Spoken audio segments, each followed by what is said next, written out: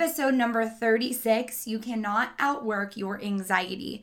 In this episode, we're going to be talking about what does it mean to be addicted to busyness? What does it mean to experience high functioning anxiety? What are some behaviors you could look out for within yourself to identify this behavior? And what are 3 tangible ways you could move forward? We're getting right to it in 3, 2, 1.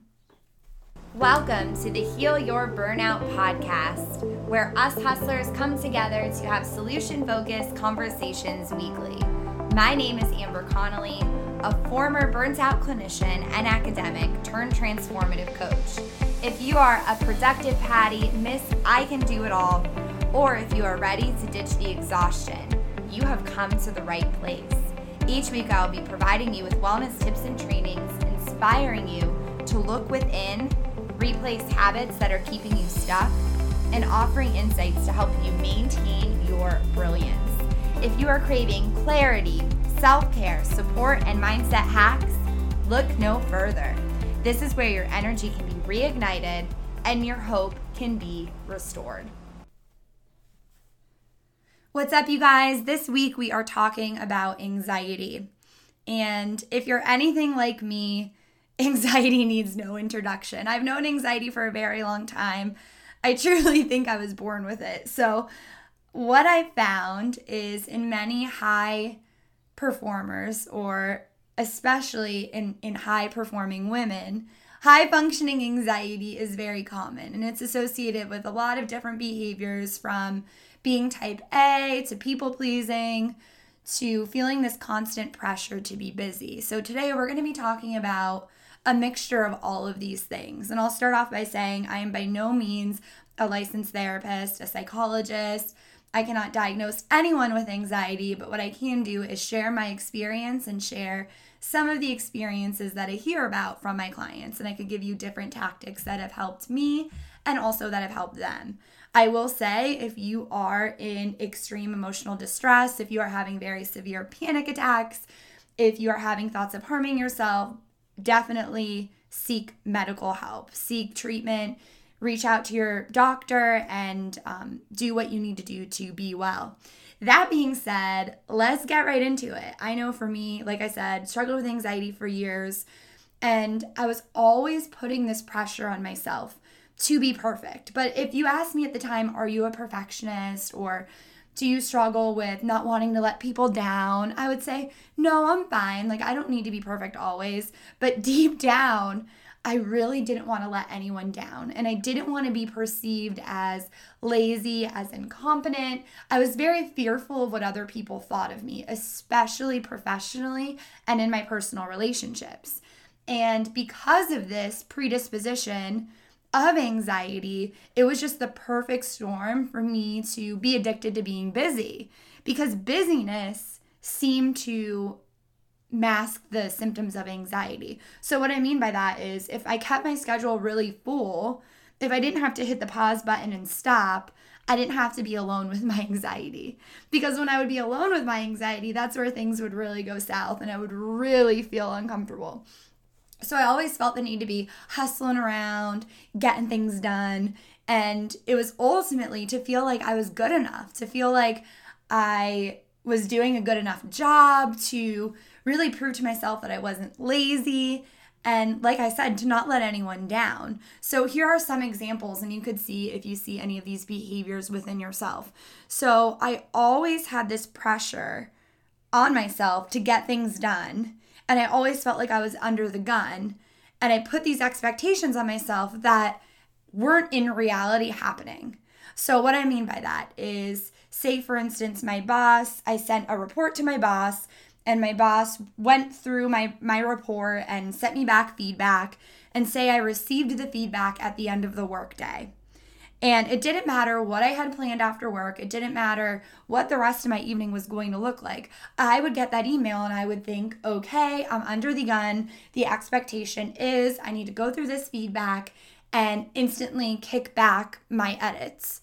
When in all reality, my boss never said that. It was an expectation I was placing on myself. I wanted to right the wrongs. I didn't want to be perceived as quote unquote wrong. So I wanted to make the corrections that were necessary and bring the product right back to the boss to then get it approved so that it's off my plate. And I would tell myself, well, I need to do it now. I need to stay late, work on this now. Or another example, if I was ever faced with the question of taking on extra projects or staying late, I felt this pressure of, I better say yes now. And before I could even process, like, do I really want to be saying yes? Yes was flying out of my mouth because I felt like I didn't want to be perceived as someone who turned down opportunities, or I didn't want to be perceived as someone who was incompetent or who was weak, who needed to say no to things, or who wasn't interested, because then I had this fear that if I said no, I would be passed up for future opportunities. And this could be a whole other episode on when to say yes and when to say no, but this also could be a sign that you're taking on too much, or that you're filling your schedule excessively, or that you like to be busy, or you're struggling with being overly busy. So that is some of the behaviors that I noticed within myself. Or when I was asked to do a favor for other people, I found myself saying yes, thinking I don't want to let them down, when really if I said no, I wouldn't be letting anyone down. They would not love me or not care about me any less. It was this false expectation that I put on myself. So some other examples I hear from some of my clients is just taking on favors that you really have no business taking on because your schedule's already too full. Family members asking to get together for social things that you might simply not want to go to, or you might not have time to go to, and feeling the pressure to say yes when you want to say no. Just overall feeling this pressure to show up in whatever capacity, professionally or personally. And you really know that you're stretching yourself too thin when you have no time. You have no time to sleep. You have no time to rest. You have no time to play, to go outside, to be creative. You have no time outside of your packed schedule. And you might even find yourself forgetting things. That's another good sign that you're, I say good, but that's another indicator, I should say, that you're taking on too much. You might even go from being an excitable person or an extremely outgoing person, or maybe a really mindful, quieter person, but still like at your core, you feel happy, to someone who just feels like you're very flat. You're not happy, you're not sad, you're somewhere in the middle, you're just kind of there. So that could be a very clear indicator if you have this aggressive shift in personality, but not so aggressive that you can't get out of bed in the morning. You're just somewhere in the middle. You're kind of this flat, I'm there, I'm indifferent. You might find yourself multitasking all the time. So you might be at your kid's soccer game, but at the same time, you're answering emails, you're chit-chatting with a business prospect, you're doing 12 million things at once, and you're not being present. You're being pulled in too many directions. And last but not least, you feel like you always need to be plugged in, always need to be checking your emails, always need to be responding. And I think with this one goes back to the expectation of always being under the gun, feeling like you need everything right here, right now. And when you have anxiety, beneath anxiety is a false narrative that we tell ourselves. And that narrative is different for every single person. But I know for me, it often a lot was that fear of judgment. What are other people going to think of me? This fear of being lazy, this fear of not being safe. If I don't do this, maybe I'll lose my job. That's just an example. So anxiety is your body panicking, freaking out that something bad is going to happen. And often when you're a high performer, completing a task could give you a false validating feeling of, I'm safe. Okay, so I was feeling super anxious. I'm worried what my boss thinks of me, but I stayed late and I got this task done, so I feel better. I'm not worried that my boss thinks that I'm lazy now, at least not for the next 5 minutes. But what we know about anxiety is it is chronic. It doesn't go away. It's not something that you complete a task once and it solves everything. It's a chronic behavior, and so is busyness addiction. Keeping your schedule full and having that feeling of being alone with your thoughts is scary.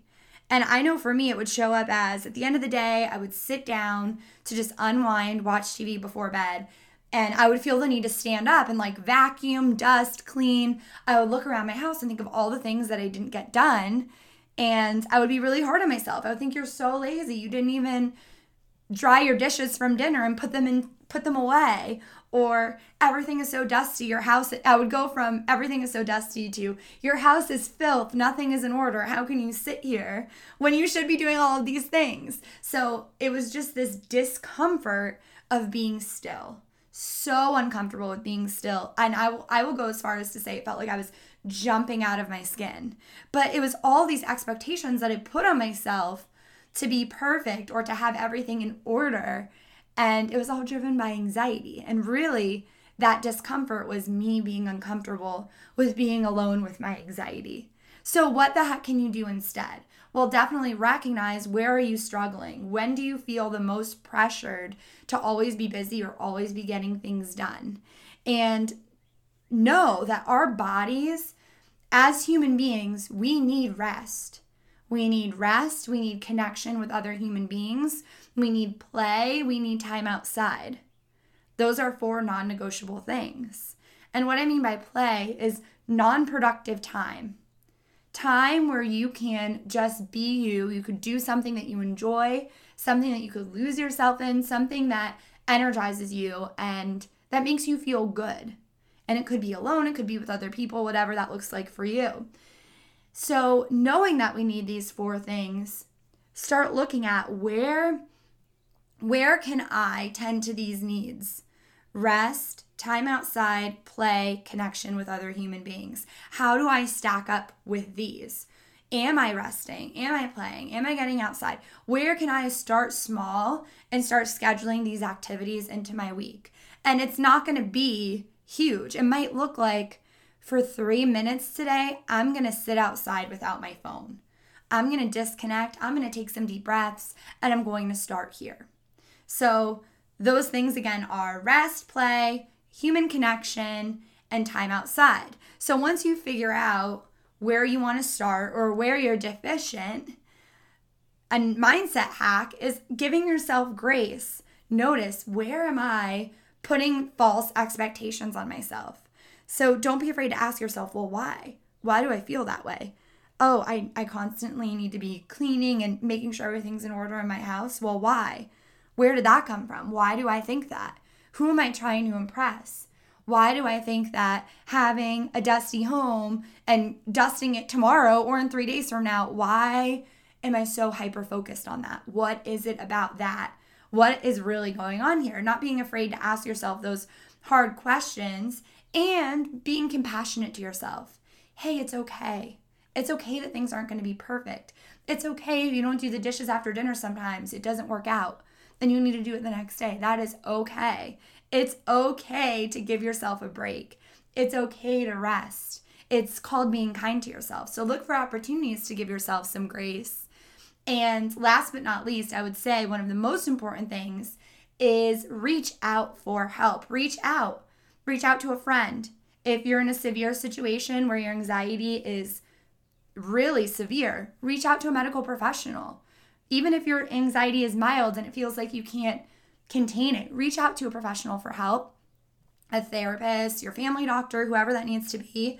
Reach out to a friend. Find a trusted family member. Find someone that you can vent to or that you can talk to, that you could relate to. And make sure outside of that you're scheduling human connection time into your week, because it's so easy to keep your schedule so full and to really let social time fall to the wayside. So I hope these tips help you identify any sort of high-functioning anxiety, busyness in your own life, and I hope those 3 tips help you move forward. Tending to your needs, reaching out for help, and giving yourself some grace. I will see you in the next episode. In the next episode, episode 37, we're going to be talking about self-sabotage, covering 4 different anxious thought patterns. I'll see you in the next episode. Hey friend, before you leave, please head on over to iTunes Podcast and search for Heal Your Burnout. Go ahead and hit that subscribe button, give us a 5-star review, and help us spread the word about our show. I would love to connect with you on social media. My Instagram handle is @Amber_Connolly_. And until next time, I'm sending you so much love and light, and I can't wait to keep moving forward with you.